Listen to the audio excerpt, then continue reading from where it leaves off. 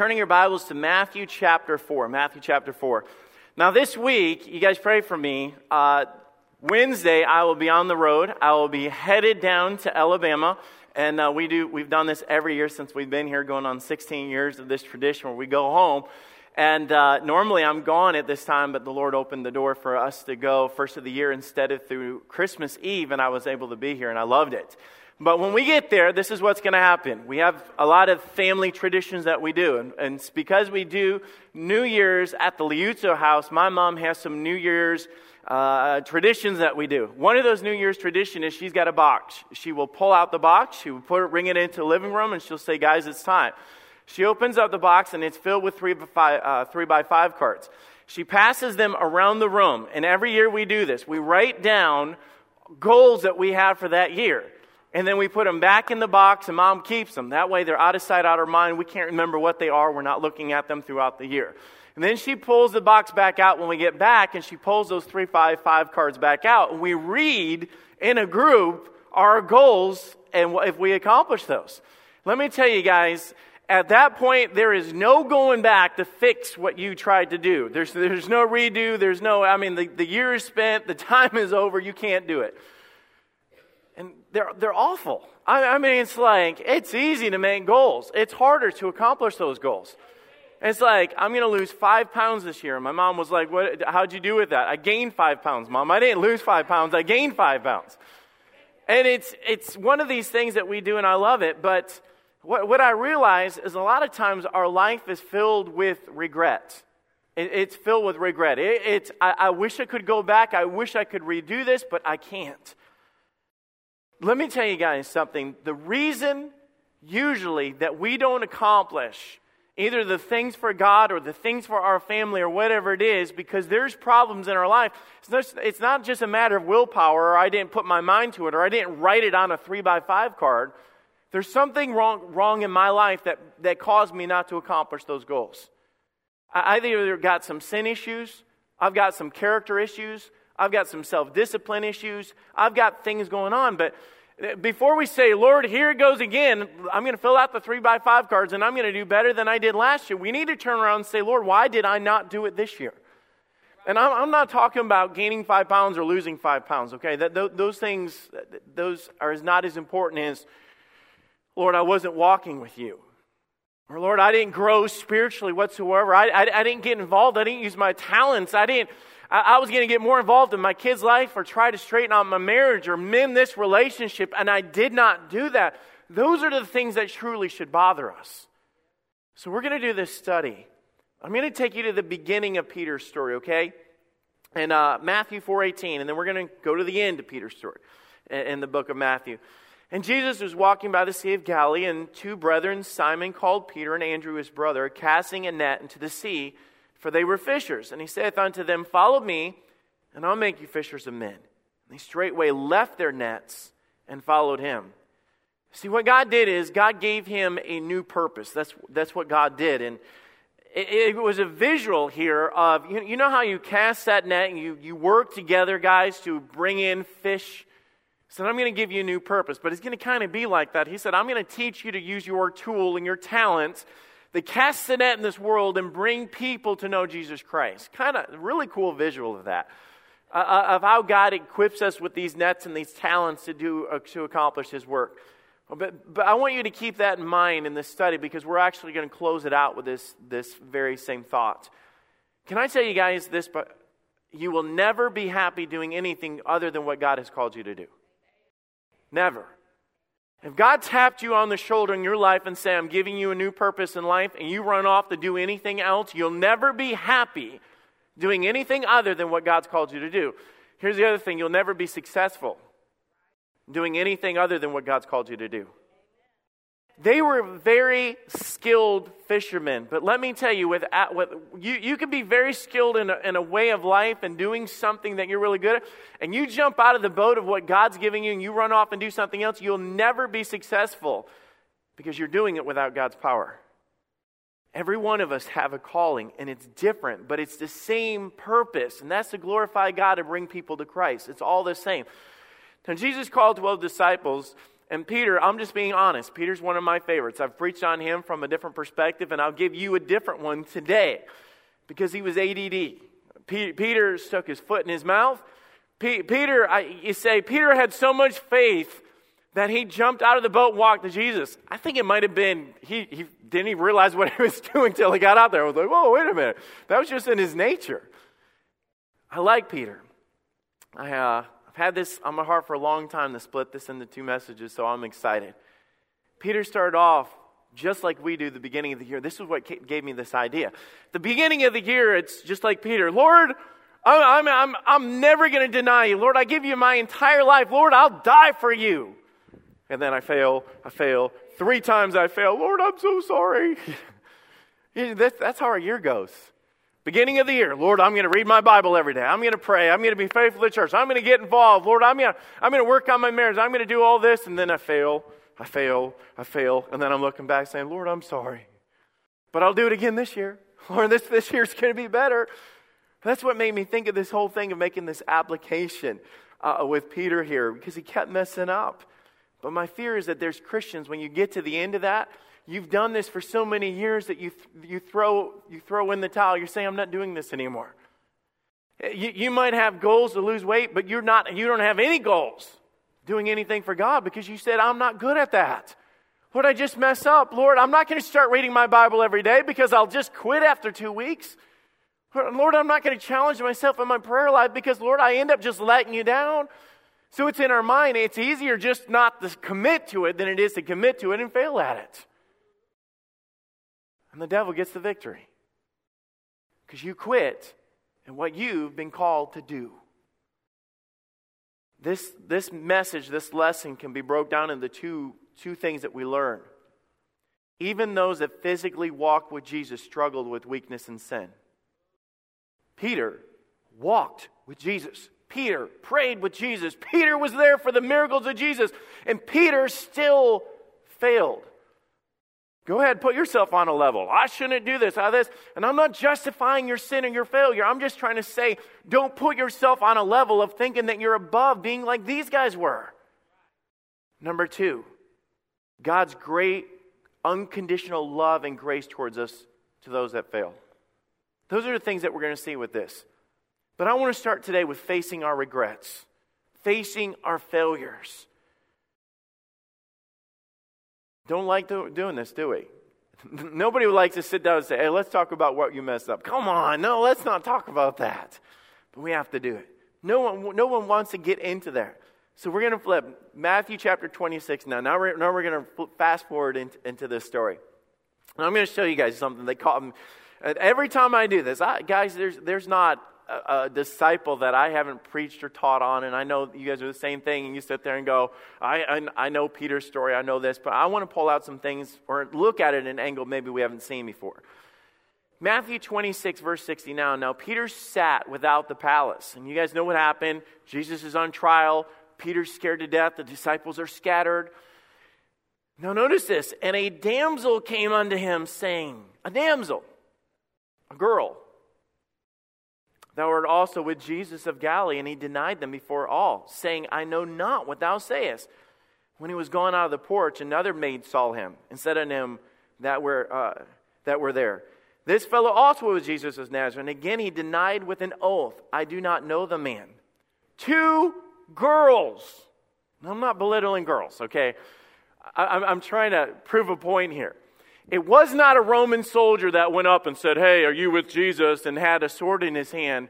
These are girls standing around warming their hands. It's amazing when you're not spiritually where you should be, it does not take much to make you buckle. Guys, if we're not where you should be, it doesn't take much to get you off track with you reading your Bible or praying or walking by faith. It could be your favorite TV series has new episodes and all of a sudden you throw your Bible reading out the door. That's the point. It wasn't some extreme opposition. And I know that she could have pointed him out and they could have came and arrested him and all the things going through his mind. I know that. But I'm trying to show you guys that it did not take much for him to buckle under this pressure at all. See, the thing is, if we're being honest, spiritual failure in our life is more like a slow leak than it is a blowout. I was right over here on Winchester Pike going to church one night. I had a blowout on the side of the road. And I don't know if you've ever been through that, but that's a scary thing to have. The tire completely just popped. I don't know if it's something we hit or if it was defect in the tire. And I was all over the road and things. And sometimes we have that idea that when somebody fails or they lose their marriage or they lose their ministry or something like that, it's just like they're driving around, everything is good, and then bam, everything goes off the side of the road. That's honestly not how it works. You go back in your life and you're going to realize that tire going bad usually is a result of a slow leak. You had a defect in your life and it slowly affected you all the way along till it got you to that point. And a lot of Christians that are here today, and I'm put all of us in there, are not where we should be because we're not looking back on our life saying, is there anything in my life that should not be there? Is there things that are affecting me every day, day in and day out, that should not be in my life? This is how marriages fail after 25 and 35 years. Or family quits churches. All of a sudden, after years, you look back in that family's life, and you're going to see that there was a dad not being consistent. There was a family not being consistent. There was devotions not being consistent. There was a lot of things in that life. It didn't just, what happened to them? No, it built up to it. So let's break this down. I'm going to show you 4 things about Peter. 4 things that caused this to him to get to that point where he caused this regret. We're going to face this. Number 1, he refused to accept the hard teachings of Jesus Christ. There are some things that are just simply easy to follow in this. And, we read our Bibles, you guys are there, it's like, God answers our prayers. Amen. Lord, I'll claim that one. God's with you no matter where you go. Man, Lord, I'll take that one too. But then there's some of them we turn the page and we get to and you're like, I don't know about that one. God would send my loved one, God would send my niece or nephew or grandchild to hell if they don't accept Jesus Christ. Yes. Yes. You say, well, I just don't want to think about it. You not thinking about it doesn't change the reality that that's true. I'm going to take you guys to Mark 8, and I'm going to show you a hard teaching that Jesus gave to Peter, and I want to show you the response that Peter gave to this. Let me tell you, I'm going to show you a track record leading up. And you just say, well, what did Peter do? Let me show you this. And he began to teach them in Mark 8:31 that the Son of Man must suffer many things. When Jesus tells you something must happen, then let me tell you, it must happen. You have no right as an individual to step into it and say, Lord, I disagree with this. God said this must happen. Now, when you hear what must happen, you're going to cringe too. If you were in Peter's shoes, you would cringe too. And be rejected of the elders and of the chief priests and of the scribes and be killed. And after 3 days rise again. And he spake that saying openly. And Peter took him, and listen to this, and he began to rebuke him. Peter, little nobody disciple boy, walks over and Jesus, I need to talk to you over here. I'm just telling you what it says. You cannot die. This isn't right. And begins to rebuke him. Now, I'm going to tell you guys right now, we won't openly do this. None of us are going to openly do this. But there are a lot of things in Scripture that we'd rather just turn the page and go, I didn't read that, and keep going. I said this on Wednesday night a few weeks ago, that sometimes we treat the Bible like a buffet. Where we walk up there and go, oh man, righteous, God makes us righteous. Oh, forgiveness, I'll take some of that. And man, the promise of heaven, load me up. But we get to that repentance or don't do this or we shouldn't have this in our life, and we're like, no, I don't want that. See, the thing is, we would not have salvation. We would be on our way to hell if it wasn't for the hard teachings of Jesus Christ. The word rebuke means to forbid, to straightly charge, to rebuke. I think Peter wasn't in his mind thinking that I'm going to slam the Son of God. And guys, I don't think we do that either, consciously. But anytime we sit there and we reject what God says, regardless, when you turn the page and God says, this is my commandment, that you love one another. This is my commandment, that you forgive one another. This is my commandment, that you pray for your enemies. This is my commandment, that you fight for your marriage. This is my commandment. And you say, no, I don't want that. Let me tell you, the day that you start rejecting the hard teachings of Jesus Christ, you get off course. And don't be surprised when you're in the ditch down the road, because it was those little turns along the way that got you there. Peter rejected. Now I'm going to show you. You say, well, that's not a big deal. Let me show you how big of a deal it was. Mark 8:33, but when he had turned about and looked at the disciples, he rebuked Peter. He put Peter back in his place. Get thee behind me, Satan. You want to say that this wasn't a big deal to Jesus? That this is just nonchalant, it's okay? This was a big deal. You know what he's saying, Peter, right now? With what's coming out, for you to reject what I'm telling you, you are doing more of the work of Satan than you are the work of God. And you think that when you sit there and argue with your kids about something that is right and wrong, or you argue with your spouse about something that is right and wrong, and you sit there and compromise on something that God said just because it's easier to say yes than it is to obey God, you are in for much bigger problems. He said, for thou savorest not the things, that word savorest right there means to exercise your mind. He said, you're not thinking like the mind of God, you're thinking of yourself. Can I remind you what God said? Be not wise in your own eyes. Fear the Lord and depart from evil. There's a lot of things that are going to come into our lives that God says this is the way that it should be. You should be faithful to church. You should be faithful to ministry. You should be faithful to your spouse. In your heart, if my wife was better at this, and we convince our thinking, we convince our minds to get off track. We justify things. And God said, let me tell you, you have just opened the door for Satan to come into your life. When we resist the teachings and the commandments of Jesus, you give place to the devil in your life. Peter struggled with the hard teachings of Jesus Christ, and it brought him regret. Can I prove it to you? What happened when they came to arrest Jesus and he said, my time has now come? We've showed this on our play. My time has now come, and Jesus comes up. What does Peter do? Peter runs around Jesus and takes out his sword to stop it. Thank God Peter didn't stop it.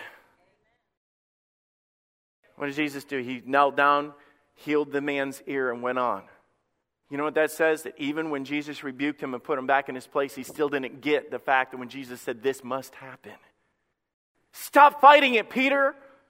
Stop getting in the way. Stop being so rebellious. I told you this must happen. It must happen. Number 2, what causes spiritual failure and regret? Number 2, when we don't face our pride. Mark 14:29, once again going back into his life. But when Peter said unto him, although all shall be offended, yet will not I. Now, I don't know about you guys. It'd be one thing if Peter stood up there and said, Lord, we all struggle, and I appreciate you saying this. Peter just stands up and says, Lord, you're probably right about all those jokers, but not me, buddy. You know what that was? That was pride. If the Son of God, Jesus Christ, walks up to you and says, Tony, or John, or whoever you are, I see this weakness in your life, you don't stand back up to God and say, no, you don't. That's what Peter did. Jesus said, this is a weakness. This is a warning. This is evident in your life. And Peter said, oh, no, it's not. There's a big, big problem. There's pride in your life when you can't see pride in your life. And let me tell you guys, every one of us struggle with pride. Don't write this one off and say, well, I got that one taken care of. That's pride. Just you saying you don't have pride is pride. And Jesus said unto them, verily I say unto thee, that this day, even at this night, before the cock shall crow twice, thou shalt deny me thrice. Jesus was warning him. Let me tell you what Proverbs 16:18 said. Pride goeth before destruction, and a haughty spirit before a fall. You know, And you say, well, if Jesus was saying this and Jesus was laying this out, this should be our response as believers. Lord, what do I need to do? Lord, if you see this in me, and you can see pride in me, and you can see that, Lord, that I've got this weakness. Peter should have fell on his face before God and said, God, help me not to. Lord, I'd rather die than hurt you. Lord, I'm so sorry for this. Remember what James said? The Bible says, if we humble ourselves, therefore, in the sight of God, He shall lift us up. Not standing there, Lord, that will never happen. Don't ever get to the point where you tell God, man, I see all these other parents failing with their kids. That won't happen to me. Lord, I'm glad I don't have a messed up marriage. Lord, I keep things on track, Lord. God says, be careful when you get to the point where you think you're above failure. Amen. Be careful. It could be that you did not accomplish your goals and you have regret in your life right now where you stand as a believer because you have allowed pride to get in your mind, that you don't sit there and fall before God saying, God, help me. You stand there and say, I've got it all under control. Because none of us have it under control. That's why Jesus told him, Peter, your spirit indeed is great. It's willing. Well, let me tell you, your flesh is weak. As long as you have flesh, you will have pride. Remember that. As long as you have flesh, you will have pride. Pride is the very sin that got Satan himself kicked out of heaven. And you think that it's not something that he's not going to use on us and battle with us? You pray, Lord, help me. Lord, help me not to.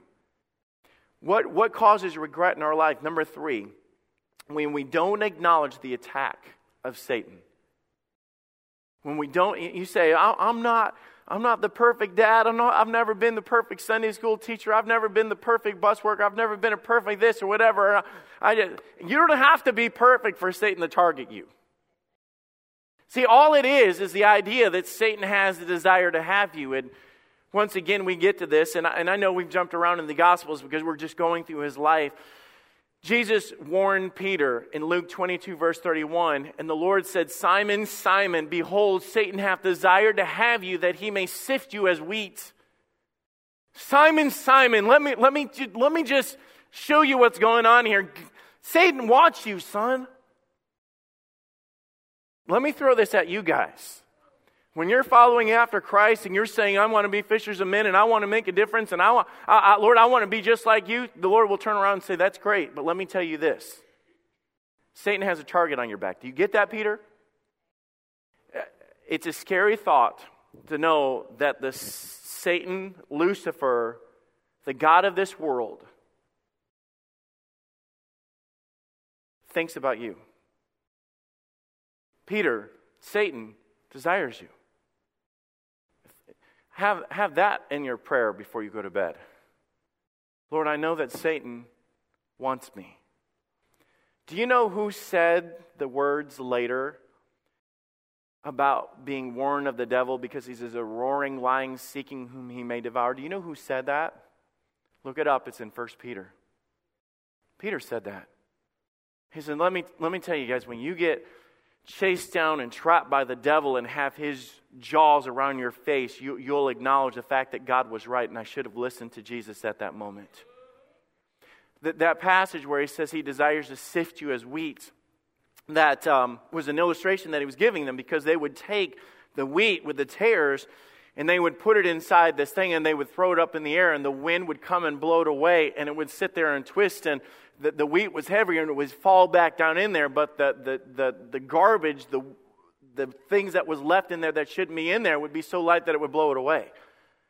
And you know what God was warning him right there is saying, you know what, Satan's going to throw you into a situation and turn your world upside down, and he desires to sift you. He desires to throw you into a complicated temptation.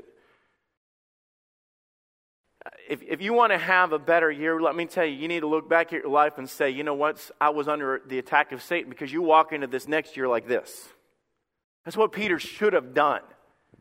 Peter should have walked into there with the idea that he knows that Satan desires to take him. And Satan desires to take you. Here's the last one. We suffer spiritual failure that leads to regret by rejecting the hard teachings of Jesus, by allowing pride in our lives, by not understanding Satan's attacks. but also when we grow spiritually dull. When we grow spiritually dull. In Matthew 26:41, a passage that I've preached on, and you guys have heard all of your Christian life, when they went to the garden, and Peter fell down and he began to pray, what did Peter do? He fell asleep. Jesus comes up to him and he says, watch and pray that ye enter not into temptation. The spirit indeed is willing, but the flesh is weak. Jesus went back to pray again. And what did Peter do? He went right back to sleep. I don't know about you guys. If Jesus was over there crying out to his Father for the sins of humanity, if Jesus came back to me and he was praying so intently that he had drops of blood coming down of his face and he comes back and he's trembling and he fasted and he did all those things, then he's waking me up 3 times to say, please wake up, please pay attention. Peter, you're struggling with your flesh. Your spirit is willing, but your flesh is weak. And Jesus didn't just leave him there. Jesus kept going up to him to wake him up. And Peter went back to sleep. You know what that was? It was just, I know, Lord, I know it's a bad world and Satan wants to have me. And I know, Lord, but it's apathy. If you knew that your life was going to change and your God was going to be crucified and the Roman soldiers were going to come, and if you knew all those things that Jesus already had predicted, I'll tell you, I don't know about, I might struggle with sleeping, but I'm going to say, dear God, Lord, help me. Lord, I can't do this. Lord, I need you. Be with me, Lord. That would be our heart's cry. There's a lot of Christians that are sleeping through life. Although God has woke us up and say, hey, don't you see the times? Don't you see the world that you live in? Don't you see the condition of your family? Don't you see that souls are going to hell? Don't you see that time is short? Oh, yeah, I know, Lord. I know. It's okay. I've got this. Lord, I love you. And you know what the first thing that he did when he got out of his sleep? He acted in the flesh. He got out, pulled his sword, and cut off the ear. He acted in the flesh. When you have apathy in your life, you will respond to situations in your flesh rather than the Spirit. You know what it does? It leads to regret in your life. We do things that we regret. You might have taken on a financial situation this past year that you regret. You might have in this past year made damage to your relationship that you regret. You walked out of a job with a bad reputation and you regret it. So I don't want to talk about that, but let me tell you, one of the best things that we could do is just like we're doing with Peter, go back through his life and say, all right, you know when Jesus was teaching you this, that would have helped you back there if you would have just listened. And Peter, when God pointed out your pride, you should have fell on your face and said, God, help me, forgive me, rather than standing up, God, I'll never do that. You know when he woke you up 3 times in the garden and you just went back to sleep? Do you see a track record?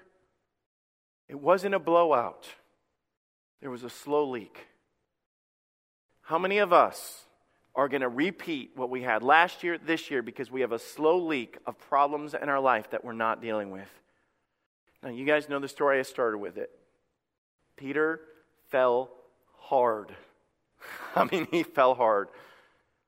And I want to confront that in here because we don't need to go into it. We need to not only evaluate our lives and see what it is that caused us there, we need to sit there and say, Lord, deal with it. Lord, I want you to step into my life. And God, I want it to be known. I want it to be revealed. I want it to be out. Because I don't want another year like I had. And I'll show you how Peter did that.